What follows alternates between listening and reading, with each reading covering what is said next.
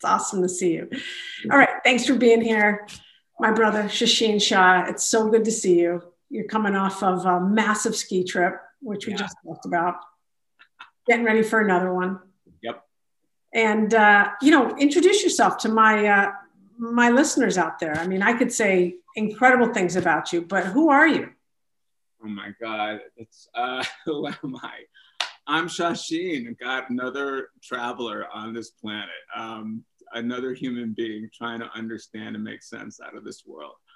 How I make my living is, I've been privileged and entrusted as a trusted advisor to an incredible group of people who are, I would classify as high achievers, people who been to the top of their game and find me along the way.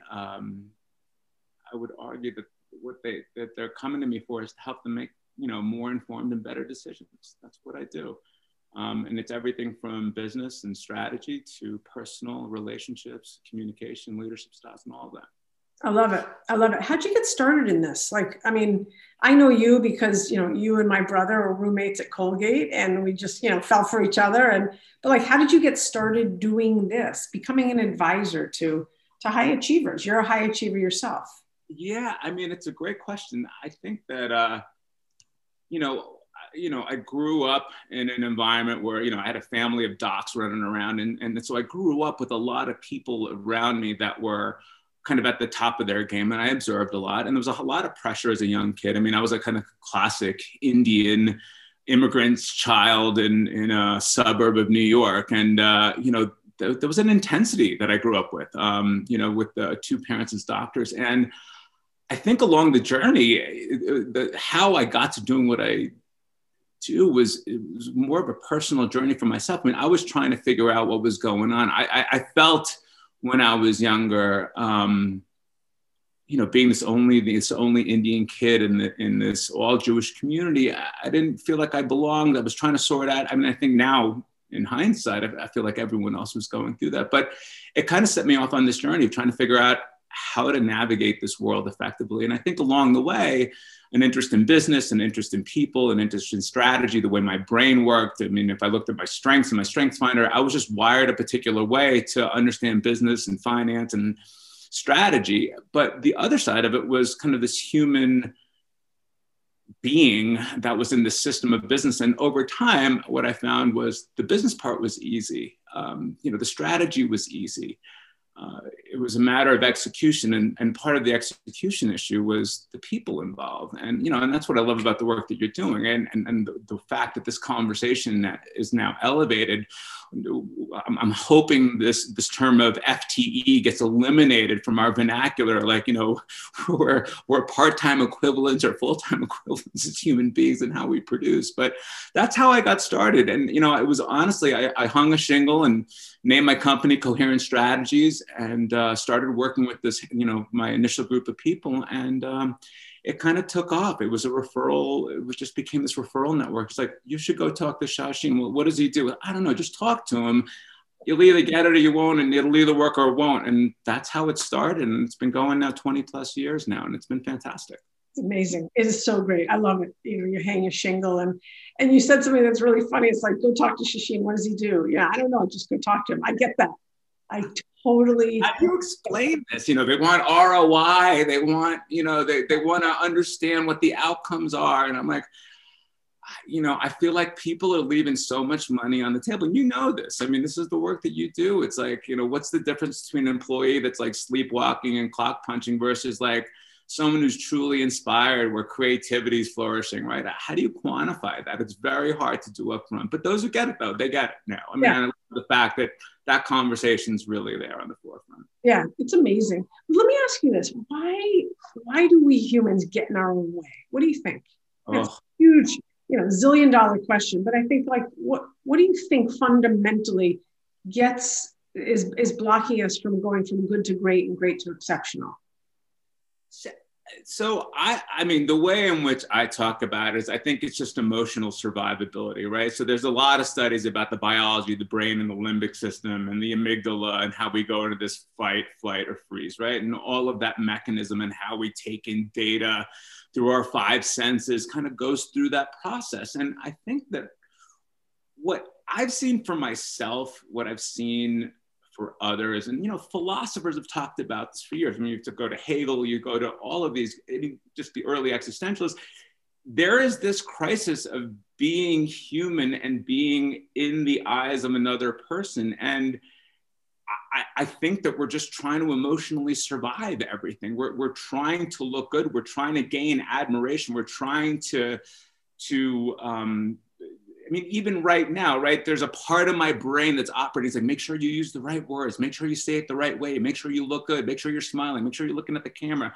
I mean, that voice inside our head is incessant. So I think that people deal with that part of the human experience in a variety of different ways. And what I've observed is that there's some people who can navigate it really, really well and present really, really well and appear to have it under control and have it together, that will go out and achieve and will go out and accomplish things. And then there's some of us out there that are a little bit more sensitive. They get hooked by it, get confused by it, get self-conscious by it, that haven't developed the skill sets to navigate. And I think that's, for me, the piece that I've been really focusing in on in the work that I've been doing, is that I don't want to create adaptive strategies to like hide that part of me.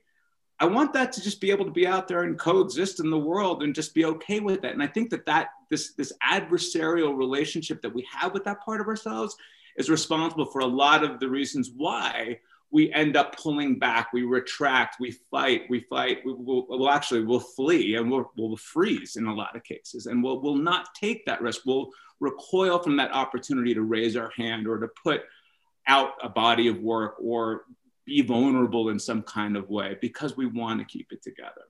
Yeah. So many gems in there. I mean, so many gems. I think that one thing that you hit on that we know is reality is that we care so much about what people think of us. And I've got a 2-year-old, and I look at her and she has no care about what anyone thinks of her other than herself, which is phenomenal. And I hope that lasts her the next 100 years. I really do. And we know that along the way, something will happen. And something happens where all of a sudden we are presented with someone who says, ew, or I like you, or don't like you. I don't like the way you look. You talk funny. You don't dance right. You dance great. And all of these things start to come into our essence at a very young age. Yes. And then what you were saying is, eventually, and we know this to be true, we get triggered.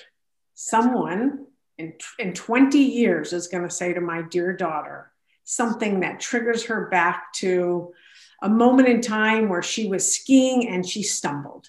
Yes. Or she was rock climbing and she didn't grab it. And it will come straight back because we're proof in the pudding. It's the trigger, and that's really what you were talking about, the trigger, which then, all of a sudden we're fight, flight, freeze, fight, flight, flee, But talk to me a little bit about this relationship we have to, we'll just call it to suffering a little bit, the soup that we sit in. Yeah. Oh my God. It's perfect. So, one of the premises that I've just kind of come to over the years is that I think that we underestimate the extent to which our past, those little experiences going back to our childhood, are affecting us in our modern day world.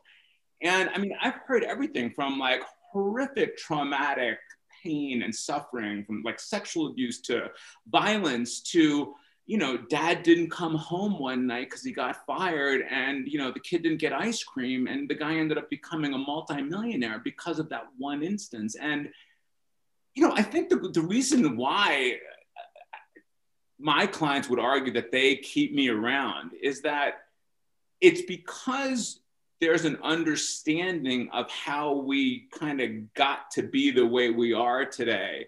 And really understanding that, I don't know, I mean, it's, one of my mentors said to me, he's like, you know, Shashin, you're just not that interesting, right? And I was like, what do you mean you're not that interesting? Like, how much do I pay you? And but his point was brilliant, right? He was like, look, he's like, yeah, so you're like the immigrant's two doctor's son. You grew up in Scarsdale, New York, and, you know, poor little kid, you know, got made fun of because he wasn't Jewish. And you came in with a 99 on his exam, and his dad got upset because he didn't know what got wrong. Yeah, I got it, right? You didn't belong, and it's not good enough, and blah, blah, blah.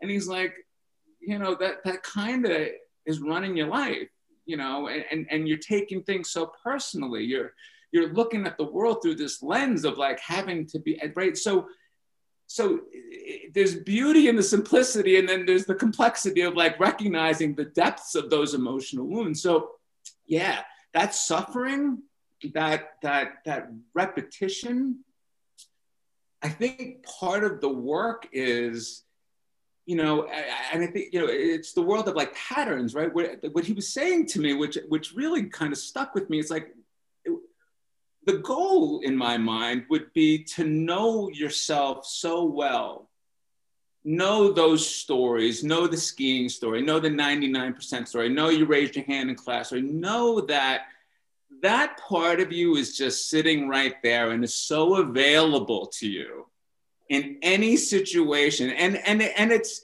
you know, what I find at some point, it's like, it's so predictable. It almost gets boring, right? It's like, oh, there it is again, right? So the work in my mind is to be so familiar with that in a way that you understand the conditions, the situations, the tonalities, the language, the environment, your body, whether you're hungry, tired, whatever it might be, and the conditions under which that part of you is going to show up. Does that, like this? Yeah, self-awareness. I mean, yeah. And I guess, yeah. I don't mean to be like, oh yeah, self-awareness, let's move on. Like, right. Hello, self-awareness is going to happen today, tomorrow, yesterday, or the last breath that we take. I hope by that time. But I would add one thing. So I think that self-awareness for me has been, my experience with it over the years has been this kind of self-awareness hell. Like I've done, like since I was a kid, I mean, I walked over coals with Tony Robbins in 1989. I mean, before that, I was like in therapy as a kid and always got ADHD. And he, you know, there was all of these different things where I had labels and it was known, and the immigrant story and my dad's story, it's like almost ad nauseum. Like I was acutely aware of all of the different things and all of the rationale. I mean, I went to, you know, teachers and you know, retreats and you know, these weekend experiences. I mean, even up until my adulthood, I've gone and done all of these different workshops. And self-awareness, I think the only caveat to self-awareness is if the expectation is somehow through self-awareness, it's going to go away. And I think that that's the missing piece, because it's not really popular in the self-help industry to say like, hey, listen, I'm going to make you aware of this. And you're going to be dealing with this for the rest of your life. Like people want the quick fix. People want to get, poof, it's over now. I got this part of me. This voice goes away. Somehow it's numbed out. Oh, I'm not going to feel that again. I'm not going to go there again. I want to flip the conversation and be like, no. Get ready. What's inevitable is this week I'm going to get triggered. And I know my triggers. I know what they're going to be. I'm going to feel insecure about something. Finances are going to start looping me around. I'm not going to feel good. I mean, so knowing yourself that way, knowing that what's coming is an opportunity for that to get resolved once again.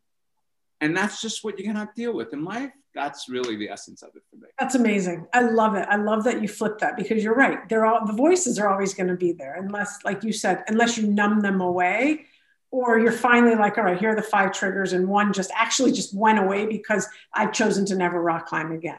Yes. I'm never going to put myself in that type of position, which is not what we want. We want to live a fulfilled life. And an expansive one, right? Yeah. Like, so it's like, is this thought constricting my point of view and my ability to be in the world, or is it expanding my ability to go? Yeah. Yeah, you can say, I don't like dogs. I don't like fish because ate bad fish one time. I mean, you have all of these preferences. And I think that at least the way I like to live my life is to be really engaged and to be able to be free out there to go experience and do all of these different things. And it's just funny, over time, the walls kind of come in and we get more and more comfortable and I'm 50. I mean, I can't start a new career, but there's actually no logic to that at all, right? I mean, you're just as capable. Yeah. Oh my God, even more so. Yeah, right. More, right. To your point, absolutely more so. Yeah. So that's the stuff I think that's on the table in the discovery, and to know oneself in that way. Where this came from for me was years ago. I watched that movie, A Beautiful Mind. You know the movie with John Nash, the mathematician, and he's got multiple personalities, or he's just schizophrenic, right? So in that movie, the punchline in that movie hit me like a ton of bricks, because it shows him, with this debilitating three voices, those three characters. It wrecks his life. He gets, he gets married. It wrecks the marriage. He's got this baby, and then finally it gets so bad, he's like, I'm going to put myself on medication. He puts himself on medication. And this is not whether you should be on medication, not medication, mental health. It's way out of my league. But the metaphor is interesting, is that he ultimately wants to get off the meds because he's literally sitting there like an automaton on this porch smoking cigarettes and doing nothing. And he's this brilliant mind. And so what does he do? He goes on what he calls a diet of the mind. And he learns the fact that these voices cannot be real. And his breakthrough was, boy, that little girl, the little girl in the character, the little girl is one of the characters. She's like, by logic, that woman should be about 20 some odd years old by now, and she's not. And therefore, those voices in my head are not real. And therefore, I should not pay attention to them and take action on them. And so what does he do? He develops a new relationship with the voices that are in his head and goes on to normalize his life with those voices around. They never go away. Yeah. And then the punchline at the end of the movie, after he wins this Lifetime Achievement Award, is his, I think it was the dean of students, goes to him. He's like, so John, how's it going? And the three voices pop up. And, John Nash kind of does a little nod to them, acknowledges the fact that they're there and holds his white hand, and they walk off into the sunset. And it was just the voices hadn't gone away. Yeah. His relationship to the voices had changed. Yeah. And I think that's the work, really. If I were to just say there's one thing that I would love for the listeners or anybody out there to hear, is the work is developing a new relationship with that side of yourself. That's really what it comes down to. That's beautiful. That's such a great movie. I need to go watch it again. I'm telling you. And I tried Googling it. I'm like, is anyone talking about the metaphor about changing the, and it's no, it's just, it's just this thing. But clients of mine, friends of mine, they also they rewatched it oh my God, I feel that's what's going on. Yeah, I'm gonna watch it tonight. I am.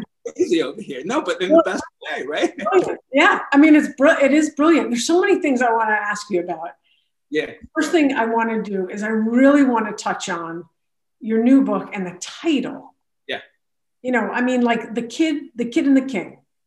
What is the kid? Who is the king? Tell us more about the book. Okay. So the title of the book, the working title right now, is The Kid and the King: The Hidden Inner Struggle High Achievers Must Conquer in Order to Re-engage and Reignite Life, right? And so the idea is this juxtaposition of the kid and the king was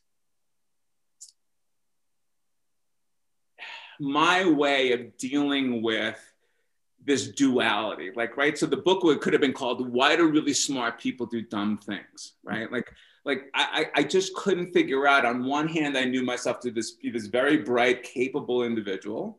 And then on the other hand, I found myself to be this incredibly self-sabotaging, just train wreck at times. And, acting out in ways that were completely against my self-interest, losing my mind in arguments, getting super emotional and getting really upset about things. And I couldn't deal with how could both be true? And so part of the analysis in my head, kind of piecing together Psych 101 and philosophy and various different teachers and meditation practice, was well, what if there's just both parts can coexist at the same time? What if there is this kind of childlike version of me that comes out predictably in this need to emotionally survive. So when I find myself in a situation where people are, I'll always be intimidated. People will be better looking or more wealthy or more powerful. My first reaction is going to be like, I don't belong there. Or, if I'm in a situation where there's whatever, just people that are quote unquote bigger, more important, more successful, there's that part of me that will come out that will want to emotionally survive. So today I know that. And I know when I walk in a certain situation, when I go up on stage, when I go to a new client, when I go to a new client meeting, that little kid inside of me that's like, don't be careful, right? It's that survival instinct. That part of me wants to run, wants to hide, will sabotage certain things. And back in the day, it can look like that. It can look like addictions. It can look like all kinds of things, a way to kind of cap off the risk factor or putting myself out there. So that is the nature of the book. And the idea is to come to understand how you got to where you were.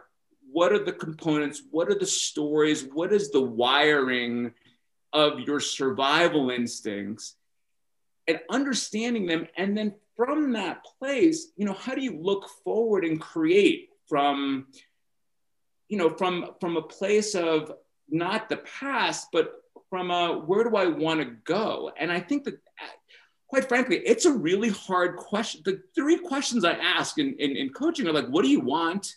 Why do you want it? And what are you willing to do to get it? And I'm telling you, that's probably the hardest three questions I've ever had to ask myself, or even my clients to have to answer, is because there is so much within that answer that, if not carefully examined, is coming from some level of trying to put ourselves up in this place that will allow us to be, in some ways, I would argue it's some kind of overcompensation mechanism, right? That we're trying to achieve something in this world.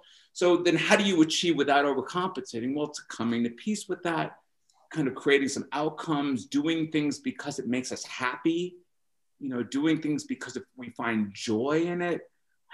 Those words, I don't think I grew up with an idea that said, what would bring you more joy, Shashin? Like, what would make you really happy? Well, what would make me happy and bring me more joy would be like people respecting me, loving me, and thinking I was that was the limited thinking. So the kid represents that world, and this king, this queen, there's again, the kid and the king is the kid and the queen. The kid and the king just happened to be the title, but it's this kind of grace. There's this elegance, there's this calm, there's this place that we get. And, maybe it's the wisdom to know the difference in the serenity prayer. It's that somewhere in that realm, I think that I at least am striving for, that I feel that is important. So that's the idea, is how do we reconcile this duality?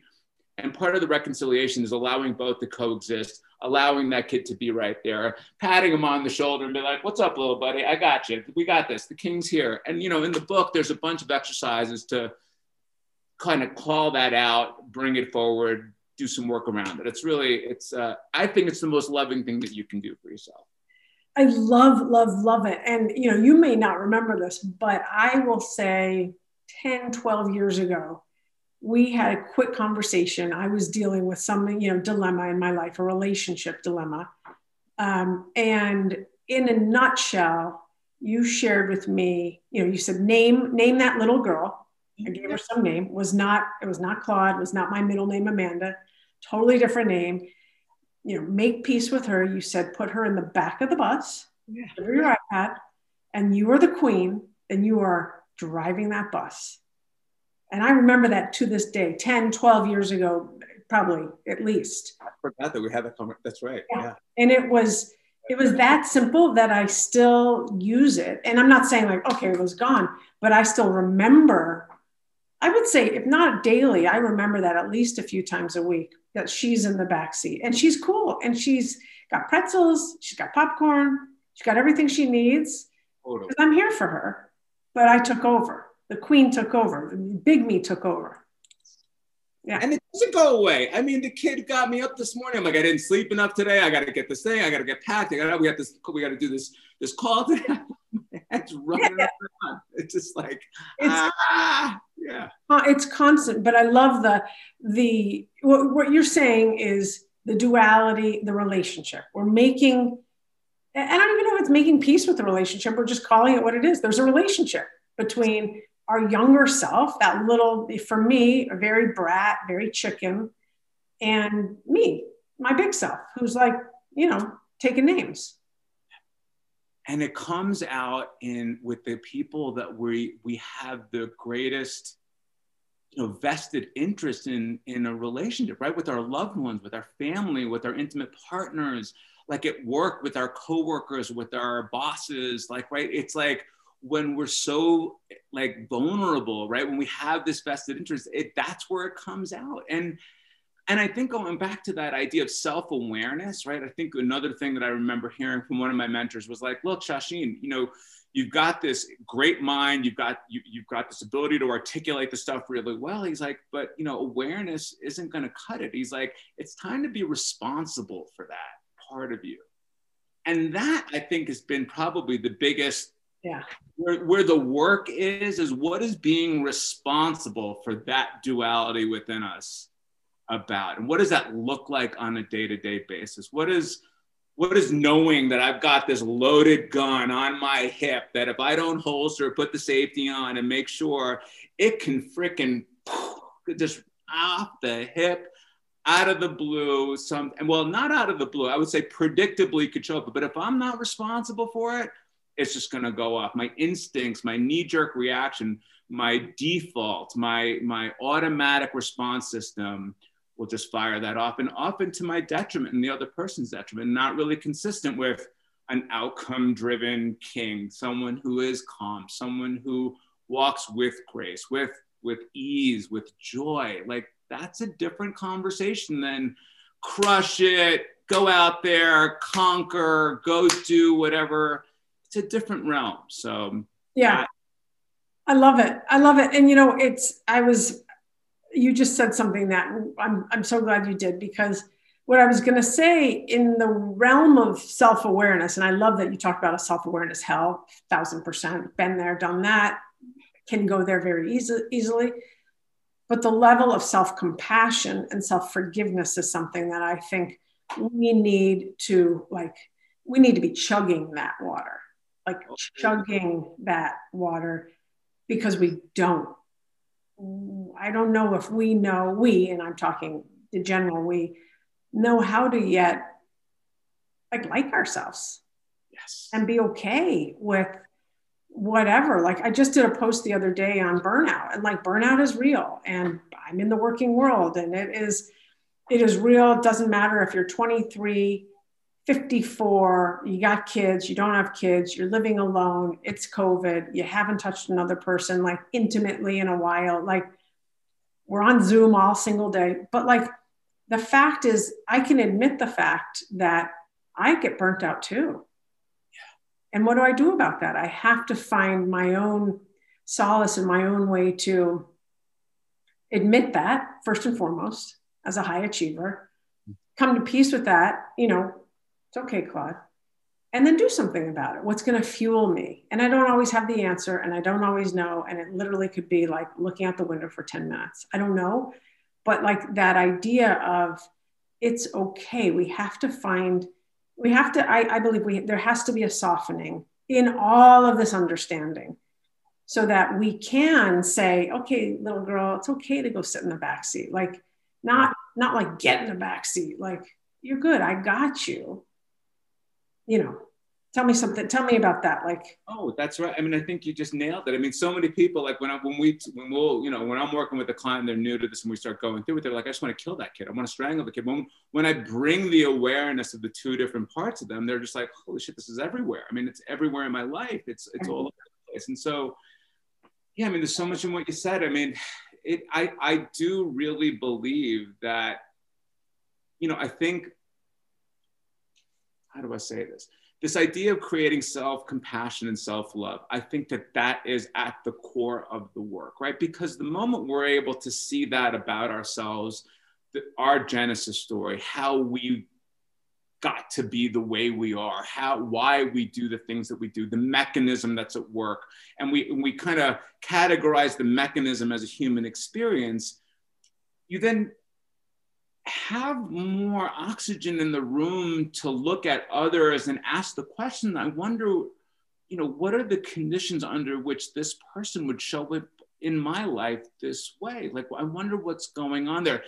You become a lot more curious about other people when you have the ability to kind of go there yourself. And I think it's a lifelong journey. I don't think there's an end point of like self-love. I don't think there's an end point until you die. I think we're constantly in this idea of like self-care, this idea of self-awareness, this idea of, I think when you said like, you're not getting in the back of the bus, but like, oh my God, there you are, sweetheart. Like you would never, Marianne Williamson did a great talk on this about relationships. And she was talking about this idea of, a spiritual relationship of like two people in love and why they come together. And she mentioned this idea of, if a child came to you with a wound on their hand and they cut their hand, would you slap that child and tell them to go away? I'm like, what the hell are you doing with that wound? Like, how dare you? How dare you show me your wound? Right? And she does this talk about in relationships, in intimate relationships, that some of what's going on for two people is that our wound shows up. Our hurt shows up in those moments where we get triggered, when we display not the best version of ourselves. So for you to be on the other side in the world and watching other people's wounds be exposed all day long, I mean, it seems like in the work that we do, we get to see that. It's like to meet that with a level of curiosity, and to meet that with a level of compassion, right?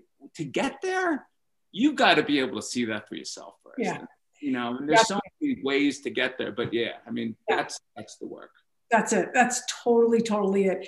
So let's go around to the last part of the subtitle of your book, which talks about re-engaging and reigniting. Yeah. So are you saying, because I think this is what you're saying, that when you do this work, when you're brave enough to step up and say, hey, I'm interested in looking at who's talking to me on my shoulder, giving her, a box of popcorn and an apple, getting her in the back seat, she's good. And so the big me, the queen, can step up. Is your premise that you do that and you can get reignited, you can find fulfillment? Yes. And so when people find me, right, when the people end up in my world,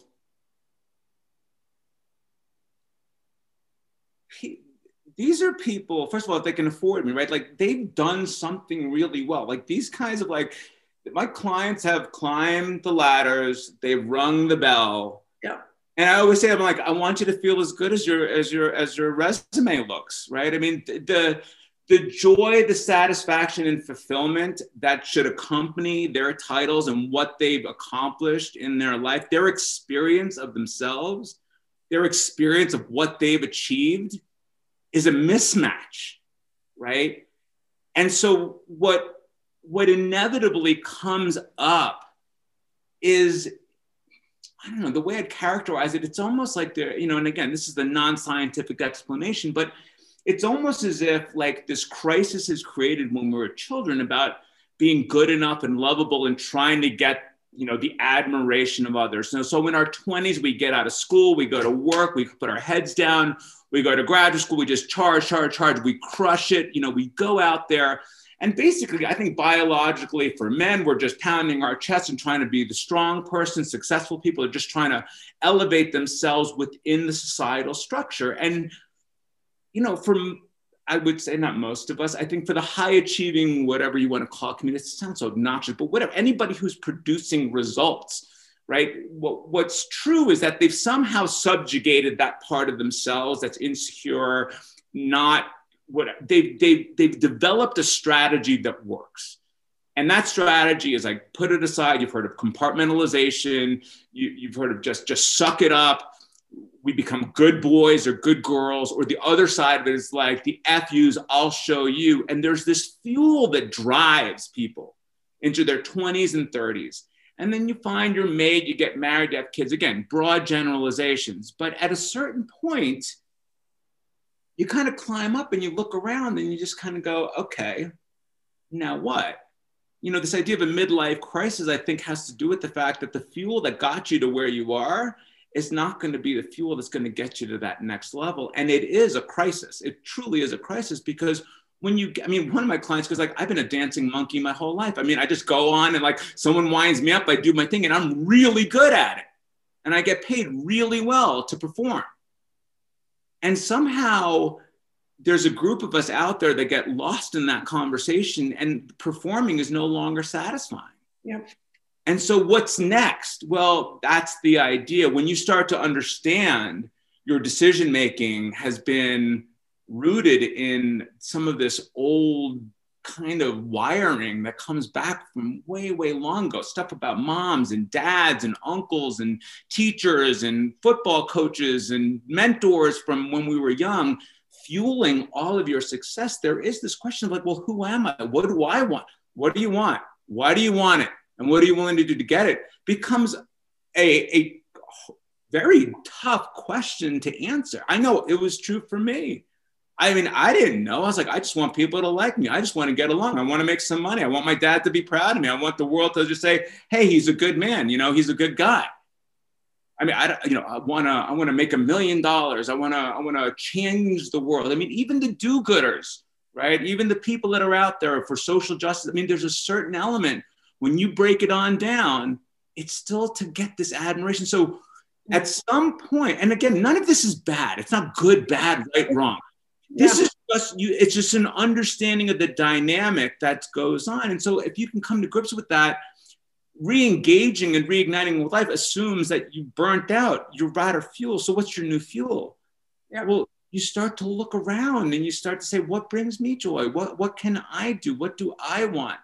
Well, before you get there, you got to do some cleanup. You know, we got to go through aisle 6 and pick up all the pieces that we left in the wake, and the relationships, and look at and examine some of that stuff. So anyway, yeah, that's it. You know, you just said something that's so, I missed it until you said it, which is, you know, when you're talking about reigniting, you're out of the fuel. You got to find where you're going to get that propane tank. It's going to come from within, but it's going to come from potentially a different part of where the first propane tank came from, or be motivated completely in a different place. Yeah, I love that metaphor though of reigniting, which means like, oh yeah, I'm out of fuel. I need to like, cha-ching, I need to go find that other, you know, canister. Well, and we see it. I mean, I see it all the time. It's like you look at people who like, you know, are workaholics and they're busy and all that. Why? Well, you know, a lot of, you know, I'll tell you the biggest place where people suffer on relationships, right? Emotional intimacy gets lost in so much of this, right? Because when we're out there trying to achieve, trying to connect, trying to conquer, trying to crush it, the quality of our intimate relations, but at least the clients that find me in my life, my experience has been, they end up suffering because, you know, what we have, the mechanism for the feedback loops that we have for feeling good about ourselves, especially if you're in business, if you're a doctor, if you go to work, and by the time you're our age, you're a leader somewhere. You've done good, and people look up to you. People are looking to you for answers. People are looking for, you know, they're looking to you for validation. And then what do? We go home and we're on par, and we don't get that kind of like same kind of reverence. We don't get that same kind of feeling. And so there's this disconnect that happens where, gosh, at work and in these relationships in the office and outside the world, people admire me. Well, why aren't you admiring me? Why? And it gets very confusing. It gets very troubling. And it's a feeling of, I would argue, you end up alone. You end up, I would say that the most common characteristic or experience of life that clients have come to me with is they feel misunderstood. They don't feel seen. They're the last to know. they feel like they've got the best intent that's never really recognized themselves. And you're like, oh my God, I can't believe that that's your experience of the world. I mean, you're so successful. I don't get it. Right. And they kind of end up in this isolated bubble that looks really, really great. Yeah. But it just, I don't know, there's a disconnect there. So yeah, we need more of you for sure. And I believe we need more, self-compassion, self-forgiveness, and empathy also for what we're going through, but also really what others are going through. Because, there's this, every poet has talked about it in some way, shape, or form. Like, be careful what you think about other people. We never know what we never know their journey, that type of thing. And so I think we can't be too quick to, empathy is an overused buzzword. Like, empathy is a feeling, but the way that comes into life is through compassion and kindness. And I think it's something that takes work, right? Like, you have to generate that. Like, for me, it doesn't come naturally to just sit and listen empathetically to somebody. It doesn't come naturally for me to come to somebody with a level of compassion. Like, I have to want to, and I have to make a decision to, in those interactions, to be compassionate. It's an action. It's like, I have to be empathetic. Like, it doesn't come natural. And to most of my clients, it's not a natural phenomenon. I mean, I think some people are wired that way, and they can, it's more easy. It comes more easily for them. But I will argue that, for me, it is a daily practice, of which I'm good at some days, other days I'm not, just walk, I mean, there are moments where, and again, I think to me, that's the tell. The idea of engaged with life is, how engaged am I willing to be? Am I willing to, just at the checkout line, acknowledge this person that's wearing this mask behind this shield, that she's working there, and thanking them? That's not natural to me. That's not a natural habit. I actually have to decide. I actually have to consciously, in the car, make it like, okay, I'm going to engage with my environment. I'm going to engage with the people in my life. And I think that is what makes life interesting. That's what makes life fulfilling. And I don't think it's natural. So I don't want people to walk away from this like, oh yeah, just have compassion and love and kumbaya. It's like, no, think about the times that you've been in that situation and the fulfillment that came with that. It's very selfish to some degree, right? It really becomes like, I feel really good and I want to feel really good. I want to feel better and better. Well, that's going to the gym every day, sometimes 3-4 times a day, to be able to build that muscle. So that was the only thing I'd add to that. No, I totally agree. And I'm so glad you added that, because for me, I naturally skew empathy. That's a very, that's my resting place. For me, I might have to be in the car and psych myself up a different way. Right. But like holding space for someone, that I'm very fortunate that emanates through me. But there are tons of other things I need to flex. And I think one thing that you said that was so killer is about vulnerability. In order to do any of this work, and vulnerability, it sounds soft. It's not soft. You have to be willing to just be like, yeah, these 3 things are not going well in my life, and these 18 things are going great, but like these 3 things really matter. And I need to step up to the plate and say, I want more emotional intimacy. I want more of this with my children. I want this, and you have to engage with, whether or not you can do it yourself, great, that's fantastic. But oftentimes it's engaging with someone that can reflect back to you. Totally. 100%. Yeah. We're close to wrapping up, but you just said something about, engaging with the woman with the mask behind the screen, behind the shield at like a Trader Joe's or something. And, you knew my Nana quite well. And one of the things I talk about all the time is Nana, no matter where we were, and today she would do it tenfold if we were behind masks, she would say, John, because John would have a name tag on at Trader Joe's or whatever. Yes. Would you do me a favor and have a peaceful day? That's so nasty. Like, that was just her way of being, emanated through her. And one of the things you said that I want to really like, yes, I want to, say, I double that, is it makes us feel good. For those of us that have that, of course it makes me feel good to be more generous. Of course it makes me feel, I don't want to, not here for me. Like, I want to give that out. And I think in many ways, even though you said like, that empathetic gene might not be your first, second, or third card that you pull, you still want to be able to provide that to other people. We do as humans, we do. It comes out in different ways. When you said that, it just struck me. It's like, it probably is the first thing I want to do, right? But it's like, there's so much stuff that's stacked on top of that.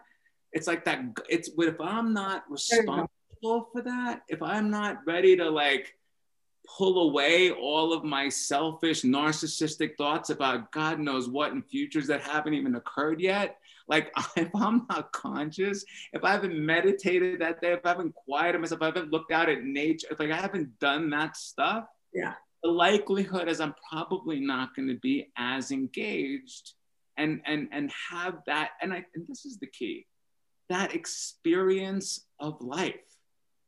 That's what it is. It's an experience of life. Yeah. Because I'm telling you, my God, the people that I work with, I mean, my goodness, I still have them on pedestals. I mean, they're incredible human beings doing great things. But if you hear their experience of life sometimes, it's like, wow, I don't know if I'd trade places some days. Yeah, totally. I think that's at the core of this work and in the work that you're doing, Claude. And I love, love, love that you're just bringing all of these conversations to the forefront. It's so needed. It's so, I love it. Thank you. All right, before we close out, I would love to know how you would explain or define emotional optimism. So, let's just take out what emotional optimism isn't, right? It's not some Pollyanna, let's sprinkle magical fairy dust on stuff and just like pretend like problems don't exist. I think emotional optimism, to me, like, is a decision to be responsible for the interpretations of the world that we live in, the data that's coming in, and being responsible for this, in my language, the kid and the king and the duality, and live inside rather than the fear and the survivability and emotional survival that we kind of tend towards, to make a choice, to develop a new relationship with the world, to develop a new relationship with discomfort, with things that don't feel good, as an opportunity to, like, I don't know, to learn, to develop, to grow, to kind of go through the world with a little bit of more curiosity rather than an automatic conclusion about, oh God, it's, I mean, it seems like impending doom is one option and like positivity is another, right? And somewhere in between there is just like a level of just like, hey, let's put this into perspective. I think that's what I would say it is. I love it. Yeah. I thank you for spending time with me and everyone else. We're going to do it again. I know. We're going to do it again. Yeah. Thanks. Bye. Thanks, buddy. Bye.